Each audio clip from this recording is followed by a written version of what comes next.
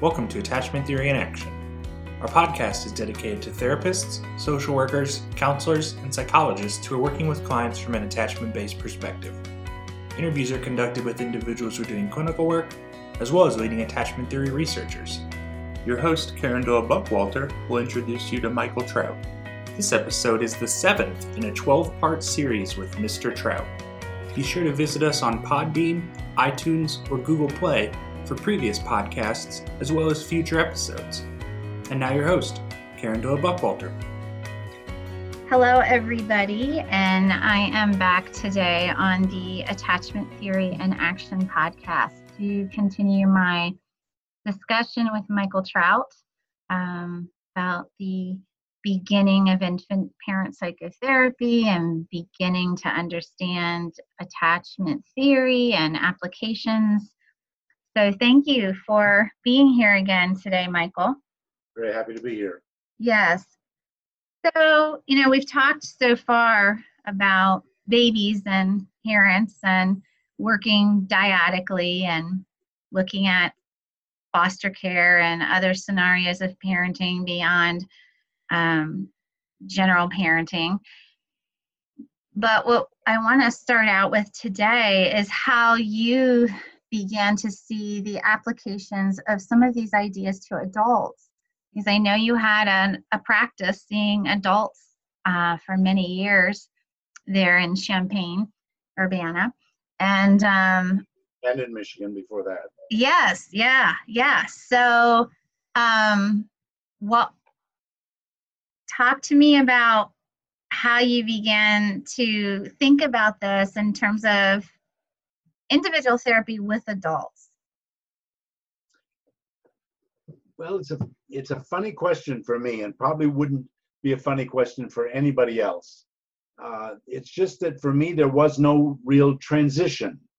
There never seemed to be a difference, except in the minutia of interaction in the office or at home, between treating adults this way and treating babies and dyads this way. I was so enraptured by a developmental perspective on everything and everybody that came into the office. There just didn't seem to be a line. I think there was in me, at least, and I think as well in a number of other people, a hunger to sort of see whether this infant mental health stuff held sway by always including adults in our practice, so we could get a look, so to speak, at things at the other end of the spectrum. We wouldn't get always a chance. I did, because I'm old, but we didn't always get a chance to see the same people when they grew up. But we could at least see babies and in the same day see grown-ups and imagine how one would turn into the other. So my work with adults always was shaped by infant mental health theory, by developmental theory in general, but certainly by attachment theory.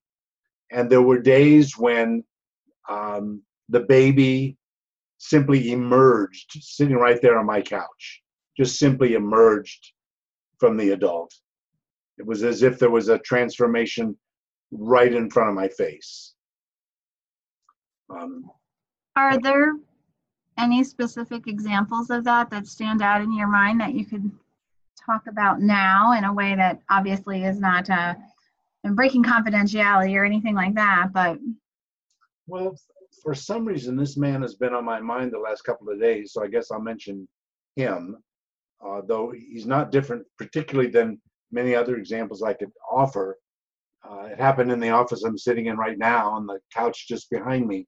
It's a lovely man, very, very accomplished, brilliant, married, 4 kids, happy, in most respects, extremely successful financially and academically, but extremely unhappy. And it's a very long and detailed story, especially out of his mouth. And that became the point, actually, because he was incredibly verbose and articulate and could really go on for days about his life and about the details of it and so on. And I was captured. He was a very interesting fellow. It took me several sessions to notice, however, that we weren't getting anywhere at all. We hadn't identified really the source of his unhappiness. There was a vague suggestion that there might be some sort of sexual addiction, but it didn't really look like that, because when he would describe the events out in public or at a airport or something like that where he was drawn to somebody, his description was not at all like any adult sex addict I'd ever heard. He would speak of wanting to be noticed, not really wanting to have sex, just wanting to be seen by the other. So he would sort of woo the woman across the room with eyes and maybe eventually conversation, but with no point other than winning her attention. I'm distilling it significantly here. He never would have said it that way. That's just what it began to become apparent to me. To make a very long story short, one day he was going on and on. And by the way, don't imagine that he was boring, because he wasn't. I had to really trip myself up, else I would just gladly sit there for the session listening to this fascinating, successful, articulate guy. I would have to stop myself from doing that and say, what are we doing here? Other than he's giving me money so he can talk and I can be fascinated. So one day in the middle of his going on and on like that, I did something that I think is just awful. I've written about it since as a terrible, terrible thing for any therapist to do. Never recommended. I held a piece of paper up in front of my face, and I kept it there for a minute or two. And he stopped, I could hear. And when I put the paper down, he was staring at me with rage, but he was also weeping. He called me a number of names. He said that I had abandoned him. And he went on to say that at that very moment, sitting on my couch, he was standing in his mother's doorway. He was about 2. It was the day of or soon after the birth of his little brother, the next one down. His mother was lying in bed. The room was dark. The fan was going, he said. And his brother was in bed with him, and his mom was gone. When I asked what he meant by that, he said, "What do you mean what I mean? She was gone. She was gone from me. It wasn't just that she was paying attention to my brother. She was just gone, and I never did get her back." What I later pieced together is that that was his way of describing pretty severe postpartum depression. But this boy took it entirely personally and experienced, for him, a quite literal and permanent loss of his mother on that day. He remembered that he gave up that day. He backed away and didn't come back very often to stand in that doorway. He doesn't remember when she got better. He just remembers that he took to sitting on the back of the couch, which was next to a window, and he would look for his sister coming home from school every day. And she would play with him and talk to him, and he became very attached to her. And by the way, grew up to marry a woman with the same name as his sister. How interesting. I felt that day as if we had finally, with the help of infant mental health, we had finally broken through and understood what it was he'd been trying to tell me. He'd been wonderfully successful and utterly miserable because he misses his mommy. And of course he doesn't. Not really anymore. In fact, an odd thing in his social history was that he described his mom as a non-entity in his life, which is, of course, simultaneously a great big fat lie and a way of demonstrating his defenses about her. He needed her to be a non-entity so that he could go on and become so successful and so articulate, but always, always, always yearning for her, or as it would turn out, any number of substitute women to look at him, encounter him, see him. So that would be an example. It's very helpful. it wasn't a bit different. That session, it wasn't a bit different from sitting with a mom and a baby. The techniques, so to speak, such as they were identical. The clinical theory, the developmental theory, is all pretty much the same. What gave you the idea to put the paper in front of your face? The intervention you would never recommend? Frankly, no theory whatsoever, just desperation. I didn't trust myself to interrupt him because he was too interesting, and I was desperate to help him. I couldn't help him the way we were going.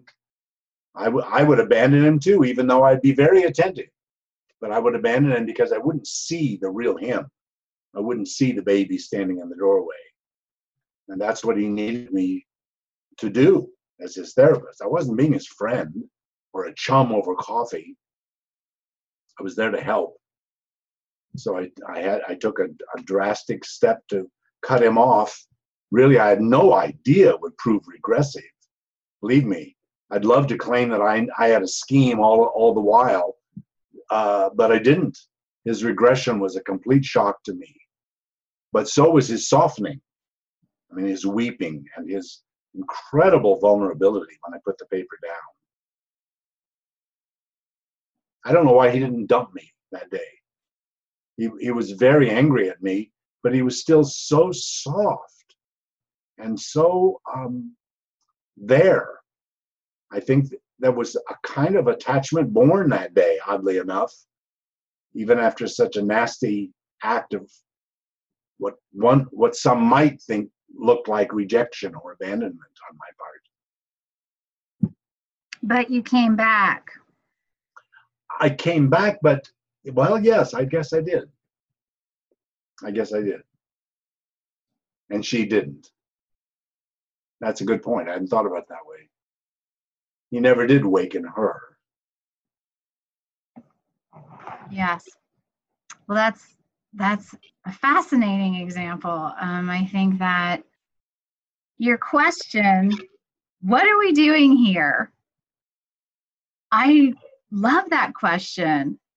If we're looking at a developmental perspective with adults and also understanding attachment theory, what are we doing when we're seeing these people? How would you answer your own question?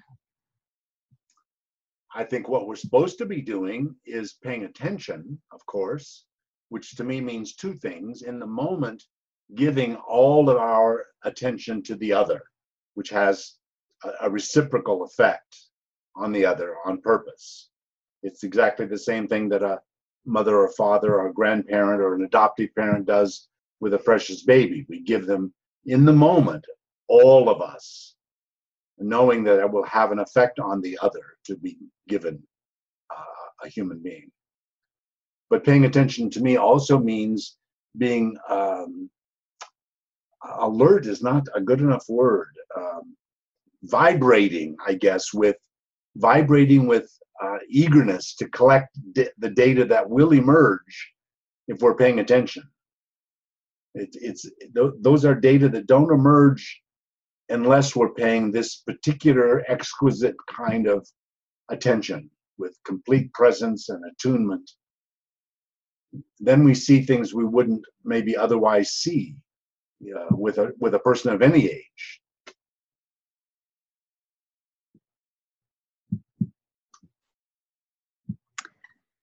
And Michael, I'm sitting here thinking, you are so good at that complete presence and attunement, to the point that I've been in situations where you're talking with someone and it almost overwhelms them. They're so paid attention to. How did you get so good at that? I don't know that I would concur that I am particularly good at it. I think maybe for me, it's a matter of that's what I've got. I don't think I'm exceptionally brilliant clinically. I'm pretty bored with theory, except where it's applicable somewhere. I don't sit endlessly and listen to psychoanalytic papers, even though I should. I draw funny pictures and hand them to my neighbor in the auditorium more often than I do listen intently enough. That's a little secret about me. So there's many things I don't have and I'm not good at, but I do know how to pay attention. And I do know something about how it feels. I was born to way too young parents who were preoccupied in many respects, but my mom was also thrilled to pieces to have me because I made her look just really good to her friends and others. I was a pretty baby and smart enough that she could at least, if she'd add a lot to it, she could make it sound like I was already making full sentences by the time I was 2 months old and so on. So she liked being with me. And until the next baby came along, I think I got a lot of attention. But the person that probably taught it to me the most was my grandmother. And I really do feel some days when I'm sitting with a patient and not knowing what else to do, I sort of feel myself back at the kitchen table at 5 o'clock in the morning, sitting with Granny in the dark, usually with her Bible open and a cup of coffee for each of us. Mine mostly Milnot, a kind of cream that was popular back in the 40s and the 50s. And she would make me a cup and we would just sit. And I don't remember a thing she ever said. She didn't particularly preach to me from that Bible she had open. We would just sit and I guess she would probably just pay attention to me. I had her. I really had her in those moments. Yes, well, if therapy truly is a way of being with people, then this is, you say it's what you have to offer, but it is potentially the most important thing. And I was also just sitting here wondering, what if there are therapists that can go back to any pictures of that? That's a wonderful question. Because you had two immediately. Makes me think about if you don't have some experience like that to channel. Yeah. But I think those experiences I just described to you exist in a larger context of non-presence from most everybody else. My grandfather, my father, who was completely absent, not just physically, but psychologically all of my life. And I think that's the way it is for a great many clinicians who can identify the absent part, the longing for someone to be present with them. They can identify that much more acutely than the other part. But there's nothing wrong with that either. That longing can lead us to reaching for levels of intimacy with others that we might not have been able to reach if we hadn't had so much longing in us. It puts us at risk, of course, of using people to meet our own needs, of having not only lousy boundaries, but lousy clarity about who this thing is for, this therapy thing. Mm-hmm. Yes. But nonetheless, I think we can reach into whatever we've got. And we've all got loss and lack, as well as presence and warmth. We may not have had it very long, and thinking about when we had the good things may make us sad, because it immediately makes us realize for what a short time it was there in our lives, or how awful it was when we lost that fourth grade teacher, or the neighbor lady, or our grandma. But nonetheless, that's where the richness may come. And so we have to go there. So I know you've also, in this topic of working with adults. You've worked with many different kinds of people, including incarcerated mothers and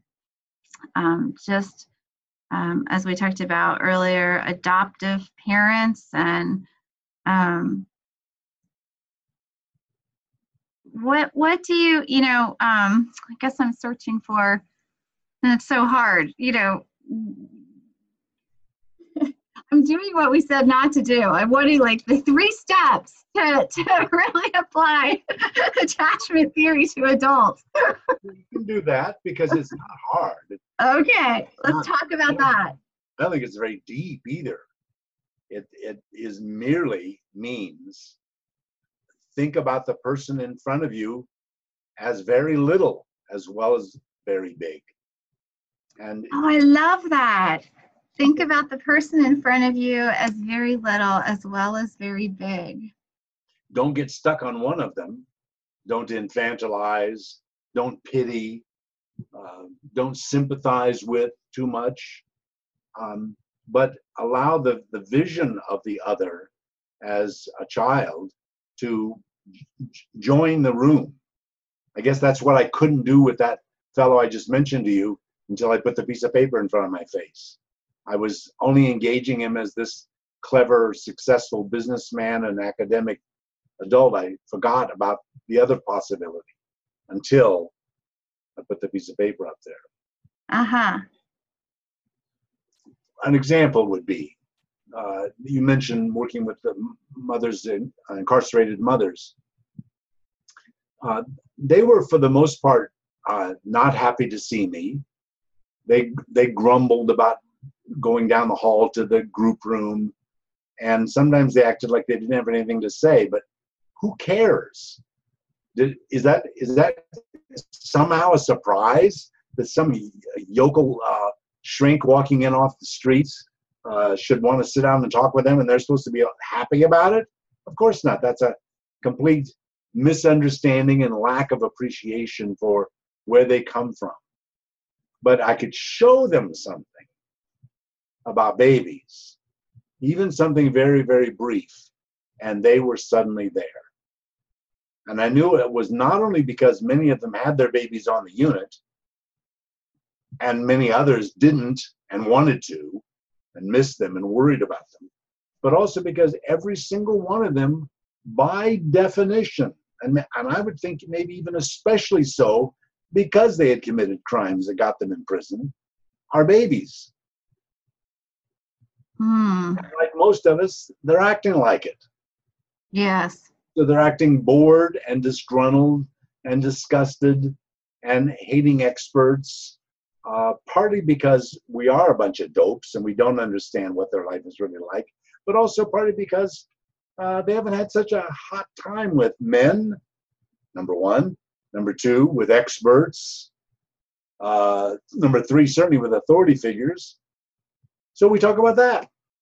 So I show them a little piece of film about babies, and then pretty soon we're talking about all the things that they've experienced, and it gets real fast. And no longer am I just the outside shrink who doesn't understand them. Oh, I am still that.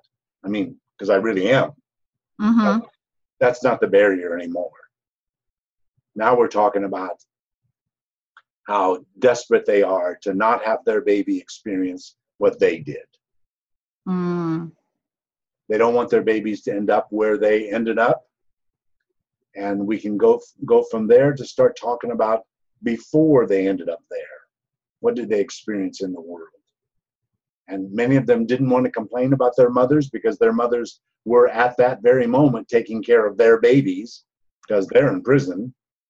But they're scared about that too because they remember that when that same mother took care of them when they were little, the following things happened and they were awful. Yes. One day we were talking about, I don't remember how we got into the conversation, but we were talking about boyfriends and choices, and the women were kind of laughing with each other about how they'd all picked real yin-yangs for boyfriends, and that's how they got involved in drugs and how they got in prison in the first place. And they all thought that was pretty funny. I didn't think it was funny at all, and I wanted to know how that happened. And they said the obvious things, oh, they're much more exciting, or I don't go for geeks and so on. And I said, okay, how many of you in this room remember sitting on a stoop waiting for your dad to come visit, and he didn't show up? I bet everyone. Every hand in the room. And there was no more giggling. Now there was not, I'm not going to say there was weeping, although there was a bit of tearing. There was a new kind of rage at the abandonment by the first father, and their yearning and their hunger, all these years since, for someone who would fill that spot. Or for a mom who would bring home a nice man who would like them, maybe, and not do bad things to them. So both losses, loss of father and loss of mother at the very same time. Now we were really talking about something that could actually get them what they want, which is for their own babies to not have it turn out that way for them. They could actually decide that day, and I'm not suggesting that lives turned around or anything that day, but they could start the decision that day. What kind of a man should be in my life if I want my baby to have a better deal than I did? If I can't on my own stop hanging around exciting, drug-using criminals, could I do it for my baby? And sometimes often, I'm not sure which word to use, parents can come up with a different kind of motivation when they see it as involving their children. Sometimes they can't, too. Mm-hmm. Sometimes they're so mad about it all that while they say they want a better deal for their child, they actually sabotage their child's existence and make the child repeat exactly the same painful life. But you're absolutely right. Sometimes it works the other way. Yes. So we've said one step in applying attachment theory to adults is think about the person in front of you as both a young child and a grown-up. Let's take a pause here, and when we come back after our break, we'll see what other thoughts you have on that. Okay. Thank you for joining us for this edition of Attachment Theory in Action. This episode is the 7th in a 12-part series with Mr. Trout. Please follow our site, www.theknowledgecenter@chaddock.com, or subscribe on iTunes, Google Play, or Podbean for future podcasts. We hope you'll join us again as we continue to explore the world of adoption, developmental trauma, and attachment theory.